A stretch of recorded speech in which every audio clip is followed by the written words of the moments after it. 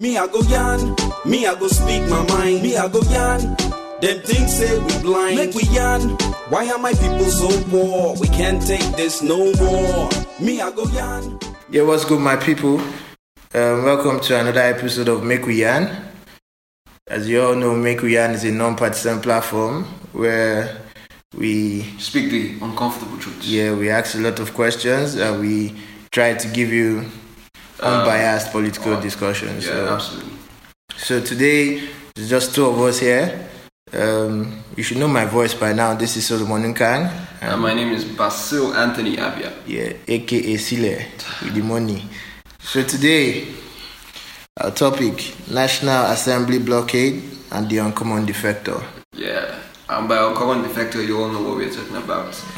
The recent defection of a very big political heavyweight in the south of Nigeria, Senator Godswill Akpabio, who just defected to the APC and really changed the political landscape. So, Solomon, let's discuss that Uncommon Defector and the implications to both APC and the PDP. As well as South politics. Okay, so talking about Akpabio's defection came as a shock to most of us. Like, I think it was on Sunday.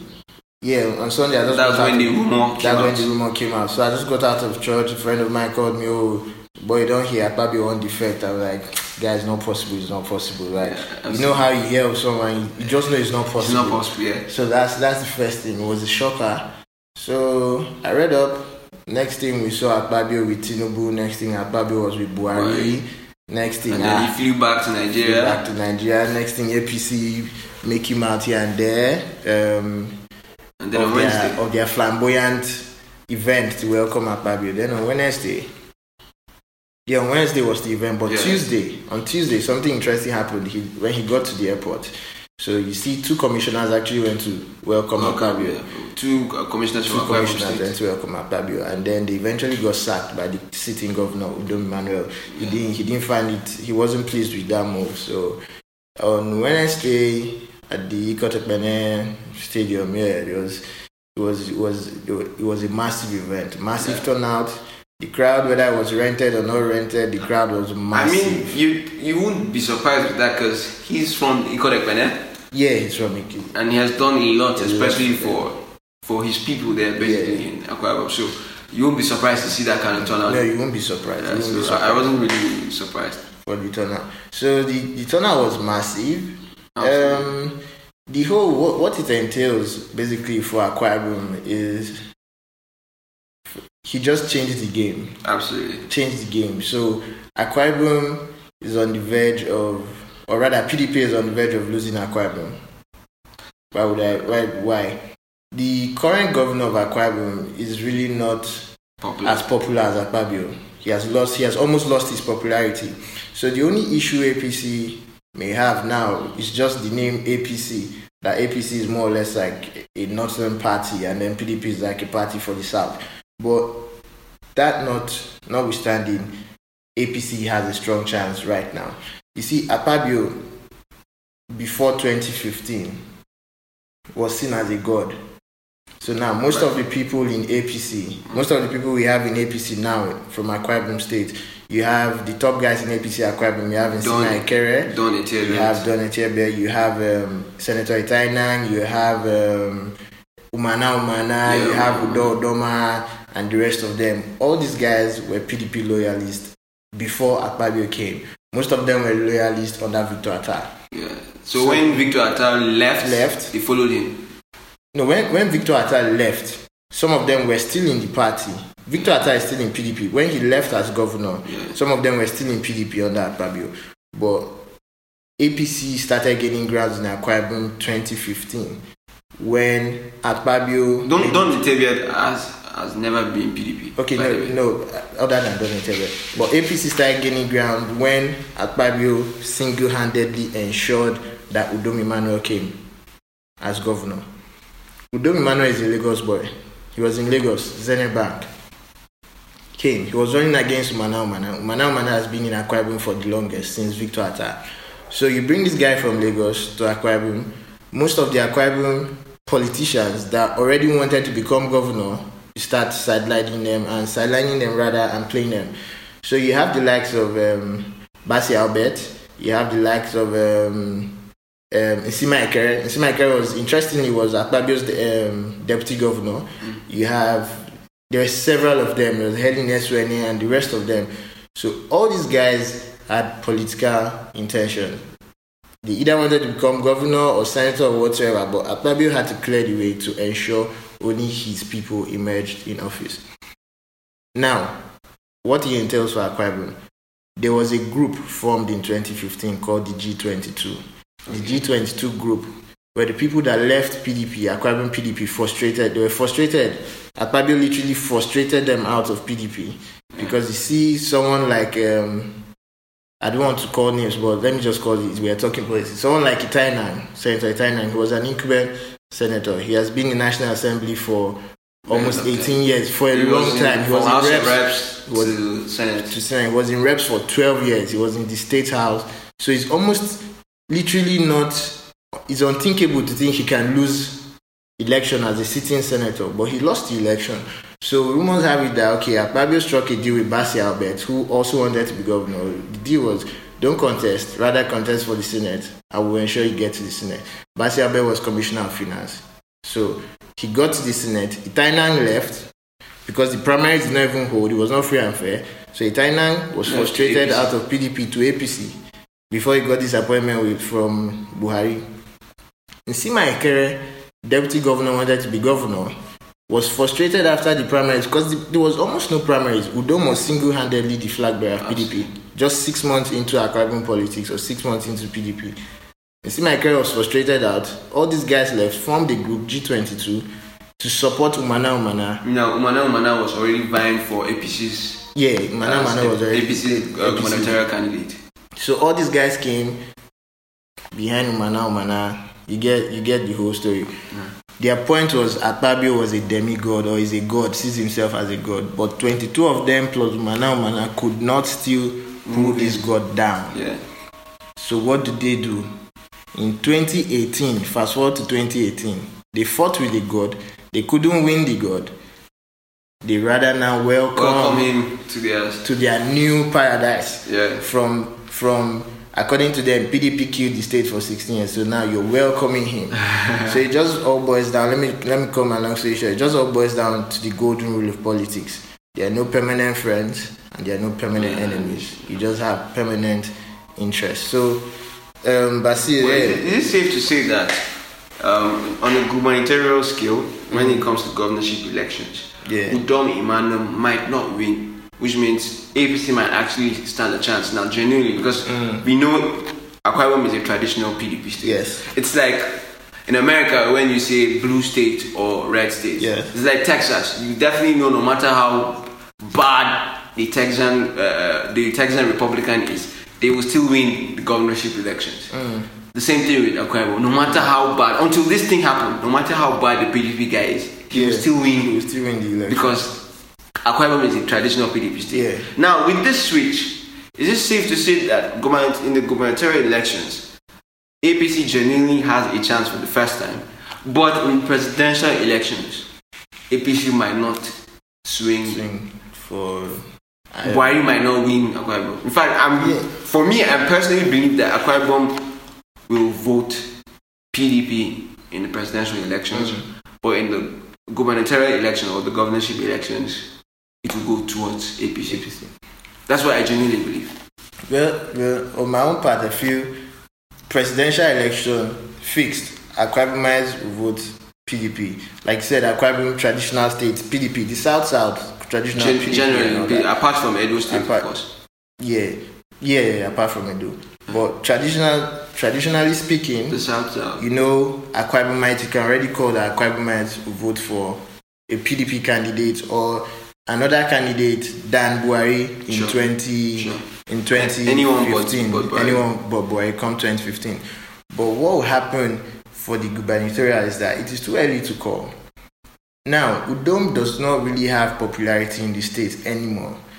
At the same time, Akpabio's marriage with APC is a ticking bomb. If Akpabio frustrated these guys out of the PDP, I am of the opinion that Akpabio will frustrate these guys out of APC. And they will go back to PDP. They will go somewhere else. Because they might not... even if they go back to PDP, but Akpabio is almost going to frustrate these guys. Now, rumor has it already that Akpabio is not in support of the number one contender for the APC's flag. Nsima Ikere is like number one guy right now, because in every state they obey this zoning thing and all that. Yeah. So right now in Akwa Ibom, I believe it's the Northwest Senatorial District that's come up with someone. So Udom is there to do 8 years, then he goes. Then it's now go to Uyo Senatorial District, that's Northeast. But right now, if Udom has to go, APC has to flag someone from the Northwest Senatorial District to complete the 4 years of their 8 years. So the closest person they can flag now, in fact, their number one contender now is either Nsima Ikere, who is from the Northwest. Yeah, Nsima Ikere is from the Northwest. He's Northwest. But if Akpabio and Nsima Ikere cannot reconcile their issues, whatsoever issue they had in the past, then they will start having inter-party, what do they call it now, differences. They will lose this momentum which they're already gaining, and they'll make it an easy battle for the PDP. The mistake Akpabio will make is to get someone from outside, like he did for PDP, getting Udom Emmanuel from Lagos. The mistake he'll make is to get someone from outside now, when election is barely 6 months away, to come and start contesting in Akwa Ibom now against a PDP sitting governor. Yeah. So would Akwa Ibom vote for APC come 2019? I don't know. Is a close one to call at this point. I think we'll have to wait till the primaries, the state primaries holds, and then from the state primaries, I think it will be clearer how to dissect possibilities of whoever has the strong point. And we'll also have to push Akwa Ibomites, every Akwa Ibom indigene that listens to this show would just say, rather than saying, oh, your state is traditional PDP or APC is nothing party or whatever, like what we do, we're non-partisan, so we'd rather push that you hold on, listen to the policies of these individuals, and then see who's the best person for the job, basically. As in who best fits Akwa Ibom. Akwa Ibom has absolutely no business still looking up to the federal government for allocations. To be honest with me, I think from the IGR, should be more than what it is right now. But that the economic activity in Akwa Ibom has picked up. I can probably give you 200% or 300% improvement in that because of the infrastructural development that Akwa Ibom put in place. There's now more than enough people flocking in. You don't even need big multinationals in Akwa Ibom to be able to pick up the IGR. Yeah. The small economic activities in Akwa Ibom is now moving widespread. You have Eco Ekpene that can stand on its own as a local government because of the economic activity happening there. You have Eket that has always stood on its own because of the oil exploration. Yeah. And then you now have Uyo that is now bigger and better. People coming into the city, organizing big summits. Tech-wise, you have people like Mark Essien bringing in lots of accelerators, development, ICT development hubs there and yet. And then you also have people wanting to hold events more than likely than before. You have manufacturing picking up. Of course. You have the hotel itself, the Le Meridian Hotel, and the other Ibom Tropicana as well. The 4 Points by Sheraton Hotel. You know, all these things are big pluses. You have people who are very big in terms of oil exploration in the Niger Delta, picking Uyo as their leisure place. Whenever they're working normally these people will always fly their Bristol helicopters back to Lagos to chill. You get, but now they have the luxury of flying to Uyo to chill, play some golf during the weekends, have some fun, eat good food, watch football games, watch the Super Eagles. Almost every 2 months the Super Eagles come there. Nice, so you have a nice kind of business leisure thing going on. You have Ibeno that should stand on his own. Yeah, Ibeno beach that should stand on his own. Obviously, so you look at this. Whoever is going to be the state government should be someone who has to accelerate the development. We cannot keep on managing what we have there. Akwa Ibom should move to the next level. There should be a sort of somebody who is looking at furthermore industrializing Akwa Ibom first and foremost. Or pick the Dubai concept, for instance, business and leisure. Akwa Ibom has everything ready to do that. It has the Atlantic Ocean by the side. It has the oil by the other side. It has the aluminium by the other side as well. And so there are things for you to look out for as an Akwa Ibomite if you're somebody that is from Akwa Ibom State or someone who lives in Akwa Ibom and you're looking out for who to vote for as the governor. So for me personally, I'd say we need to get that done. We need to look at who are the candidates, what are they looking out for in terms of development for Akwa Ibom. Also, education is also a very big disgrace in Akwa Ibom State. The infrastructure for schools, there's a dearth in quality in terms of infrastructure, in terms of education. Healthcare has to improve drastically. There has to be grassroots development more than ever before.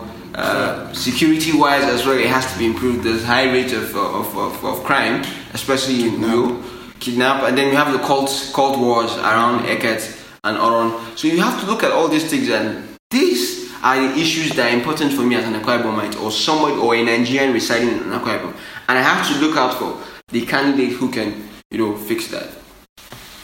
So second topic. That said, let's not dwell too much on Akpabio, but before we move on, what do you think would be on the long run if the APC should win in Akwa Ibom? What's the effect?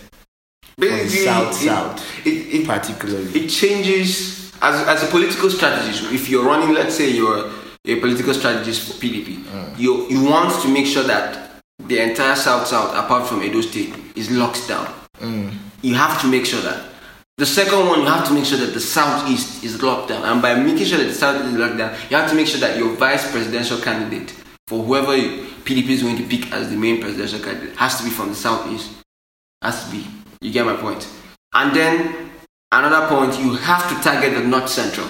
You just have to. With the killings going on and about, the North Central has to be swinging towards PDP if you want to stand a chance to win. Because we already know that the Northwest and the Southwest will give everything they can for Buhari. So you're targeting the North Central and parts of the Northeast, especially Taraba, Adamawa State, and Gombe to an extent, because of the killings as well that's happened, the headsmen killings and the rest. Gombe State, because of Dan Kwambo, to say Dan Kwambo has done a very good job there. Even if he doesn't get the presidential candidate, he can put his weight on whoever PDP chooses as the presidential candidate and swing the state to him. We all know Bauchi is a traditional Buhari state.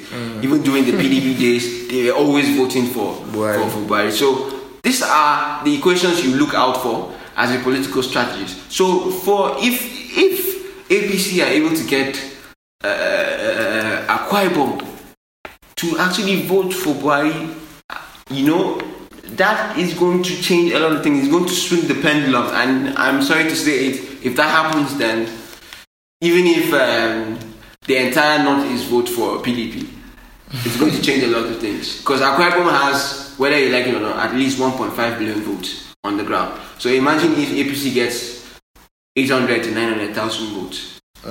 Imagine if the real Akpabio people actually turn up. Ikorek Bene turns up. Eket turns up. Nsima Ekere's wing turns up for Buhari. That is going to change the entire narrative. It's going to be disastrous. That's a lot of votes. We don't joke with 1.5 million votes like that in the presidential election. So PDP strategies to start thinking of ways to lock down. Or a third party. If I am them, yes, a third party as well. But if I am a PDP strategist or a third force, possibly say I'm in the camp of Kinsley Moghalu, I'll be looking at how narratives to make Akwa Ibom people want to vote for my party or for my party candidate. And that will be restructured. A typical Akwa Ibom person will want restructuring to be part of it because they realize that they play a very big part in the Nigerian economy. They are the largest contributor of of crude oil, and the exploration activity in Akwa Ibom has increased over the last 10 years. You contribute that much to they contribute a lot to the Commonwealth of Nigeria. So if you're contributing a lot to the Commonwealth of Nigeria and you still have big issues with education, you still have big issues with poverty, you still have family members who still take their kids to Lagos or Abuja to work as domestic workers, then there is a problem. Popularly called. There is a problem. Of course, you know the stereotypes. Ekaite and Akwa. Popularly called Ekaite and Akwa. So basically, when you have these problems, as a politician who wants to swing the support of these people towards your own party or towards your own candidate, the ideology should be around economic restructuring, giving states more licenses over the economy, mining licenses, exploration licenses, power to be able to choose that, more revenue apart from that as well, and then most importantly taxation. And give Akwa Ibom a port. And then give Akwa Ibom a port. There's Ibaka Deep Sea Port, which has a very strong capability. We all know the mess that's happening in Lagos. So if you, as a person, let's say you're a third force, you give that as a promise. And as a promise, you're not saying you're going to do that. What you're saying is you're going to give licenses to private individuals to do it. Well, that's where PPP comes from, because there's no longer time for government to be in charge of constructing ports or managing ports right now. So let's just swing on. Let's move on to the same last week, National Assembly palaver. So the guys claimed they arrived at 7 a.m. Some arrived earlier, some arrived later. Found out the place was locked, couldn't gain entrance. I mean, we all saw the videos, marksmen and all that. DSS operatives. First and foremost, there are lots of questions to ask, but I think the first one for any Nigerian who is passionate about democracy, it is ridiculous to have a security force that is under the control of the executive coming to block members of the National Assembly from entering the House. It says two things. It's either a political coup on another arm of government that is supposed to be independent, and another thing, it says that it is an oppressive notion of the executive trying to lampoon every other political force towards its way. So when you have these two things coming out, it brings about, I mean, whether we like it or not, the international community are watching closely. Yes. If that kind of thing happens in a democracy that has been there since 1999, then in a supposed democracy, then you're bringing a lot of things. I mean, you're going to, first and foremost, our economy is going to suffer the consequences. Our foreign direct investment for the past 3 years has been dropping. It's going to drop further because political instability is a turn off for impending investors. Yes. People are going to stop. Why am I bringing in my hard-earned billions into this economy when I know that a political coup can happen? There can be serious implications towards this.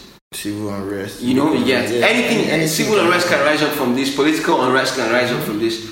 A lot of things can happen. Secondly, if President Osibanjo didn't act the way he acted, and in such a way was silent, because silence actually means two things. It's either you're in support or you're trying to be neutral. You get. So the silence from President Osibanjo, if he had not acted the way he acted that day, would have meant that the National Assembly will have to defend itself. And how the National Assembly defend itself? We will not be on the sitting ground with INEC to authorize funds for the elections, and will not be on the sitting ground to pass necessary things that they need to pass for the budget to go swift. And you know what that means. The budget doesn't take full flight. The economy suffers disastrously. INEC doesn't have funds to prepare for elections. We are more political unstable than before. So it affects the economy, it affects the politics, it affects everything in the state. So basically that action itself taken by the DSS destroyed a lot of things for Nigeria within that point. It's good to point out that the vice president, who at that time was the acting president, took the action that he took. But as Nigerians, we have to ask certain questions. We have to speak uncomfortable truths. What led to this? Who ordered it? We all know that the only person who has the power to order it is the president. And at that point in time, technically, the president was Osibanjo because he's the acting president.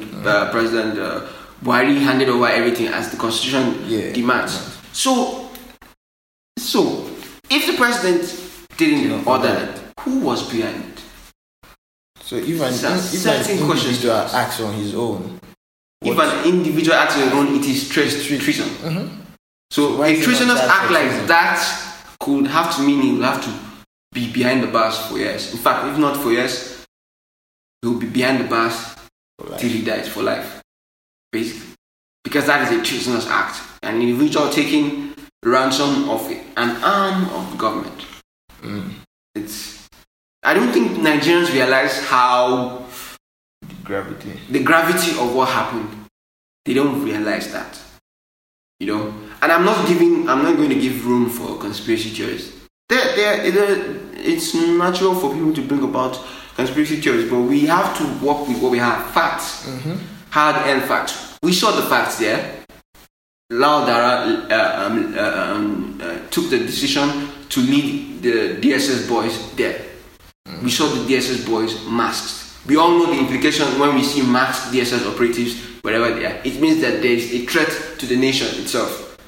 So it means that the DSS felt that the National Assembly were a threat to the sanity or the security of the federation. And also it also means that the DSS were having an assault on our democracy by attacking or blockading a very important institution in the federation. So you look at all these things. These are the hard-earned facts that we can find. Another hard-earned fact is that the acting president at that time sacked the DSS boss for that decision. Directed that the DSS operatives withdraw from the National Assembly, and directed that the police put the sacked and disgraced DSS boss in their custody, especially the FSAs. Was he actually in their custody? Yeah, he was in their custody I think he's still in their custody because he has not been released. So he's still in their custody, and for me, I personally believe he's going to be there for a long time. So these are the facts to walk around, and I think with the facts to walk around, what Nigerians should be looking out for is what led to that. What led to Lawal Dara making that kind of decision? We all know that it's a fact that Lawal Dara is a family member to the president, president who is now on holiday. He was protecting their family business. So basically, we all know that's a fact, that he's a family member. So is it a case of him betraying the trust of his family member who's the elected president? Or is it a case of him taking the decision on his own? Or is it a case of the acting president trying to influence things? These are all questions to ask, but they are facts, and we have already laid down the facts that for people to see. Most importantly, as I said, I will not give room to conspiracy theories that have been floating around social media, because at the end of the day, as Nigerians, we have to use our experience from 2015 to be better. And the experience from 2015 is we lay out everything to play out. We should allow things to pan out before reaching a conclusion. I'm not going to reach a conclusion because 1/5 of what happened on that ill-fated day has not been laid out for us to find out. We're going to find out as the days go by. And I think with time, we will be able to put our finger across what exactly happened and who was behind what happened. But for me personally, as a Nigerian, that was one of the worst days as a Nigerian. You can put this day, you can put what happened that day, the same gravity with June 12th. Not the same gravity, but the same implication to our democracy with June 12th. You can put. So it's disgraceful that happened, and it says a lot about the fragile state of Nigeria as a democracy. So, still on the same topic, do you think since Bukola Saraki has switched platforms from the APC to the PDP, do you think he should resign as Senate President, or is the office fixed to the party, or is the office fixed to the individual? Because I think it's fixed to the individual of the national, anybody who decides to run. So Bukola Saraki decided to run for the office of Senate President because eventually the party didn't push him out in the first place. So should he resign as the Senate President now that he's on a different platform, looking at what Godswill Akpabio did? But I think the difference between what Bukola Saraki did and what Godswill Akpabio did is Akpabio was in charge, was minority leader. So if you're moving from a party and going to another party that is no longer minority, you cannot hold that position. Absolutely. So the honorable thing to do was resign. Yeah. So do you think... I think if you look at it contextually, there are two things to read out from here. First and foremost, the Nigerian Constitution, as regards the Senate presidency, who wins it and is not detailed. Shallow. It's very shallow. And this is one of the things why people are also looking to fully reform the Constitution, if not possible, write a new Constitution. Because the interpretation there can be read from different perspectives. Another perspective would be he has to resign because he's no longer from the majority, the party with the majority in the House. And another interpretation would be whoever gets the most votes from their colleagues in the Senate becomes the Senate President. And all these interpretations are valid. So first and foremost, this is very confusing for political pundits to put their hands around. And secondly, what the Senate President or the President of the Senate, Bukola Saraki, said during his World Press Conference was right, that he can only resign, or he can only be removed as Senate presidency by the votes of the people that put him there. And who are the votes? The members of the Senate. Now, the PDP might not outrightly have the majority of the votes, but the APC cannot technically get the majority too, because we all know that it needs. This is 73. It's two-thirds. So it needs two-thirds majority. That should be about 73 votes, and APC can't get that. The APC members and the other opposition together cannot get those votes to get Saraki out. So it's a technical dilemma per se at the end of the day. But personally, I think my own personal view would be for him to resign, since he's no longer a member of the APC, who still holds the majority in the National Assembly. Personally, but technically, and as if you say as a professional political pundit, he has the right to still stake a claim as the President of the Senate as well. Because we all know the implications of an APC member or a pro-Buharist becoming the President of the Senate. It's going to be problematic, seriously problematic. Even in America, even though the Republicans own the majority of both houses, and even though the Republicans, the Speaker of the House and the Senate President in America are all Republicans. They are not pro-Trump, and we all know what it means. Because the mere fact that they are not pro-Trump means that most of Trump's ridiculous policies or bills cannot get passed, because these people do not actually align their ideology with Trump, even though they are from the same party. So if imagine now a pro-Buharist, like for instance the newly elected senator from Bauchi, who said yesterday that he will do all he can to make sure that President Buhari is president for life. You can imagine if that person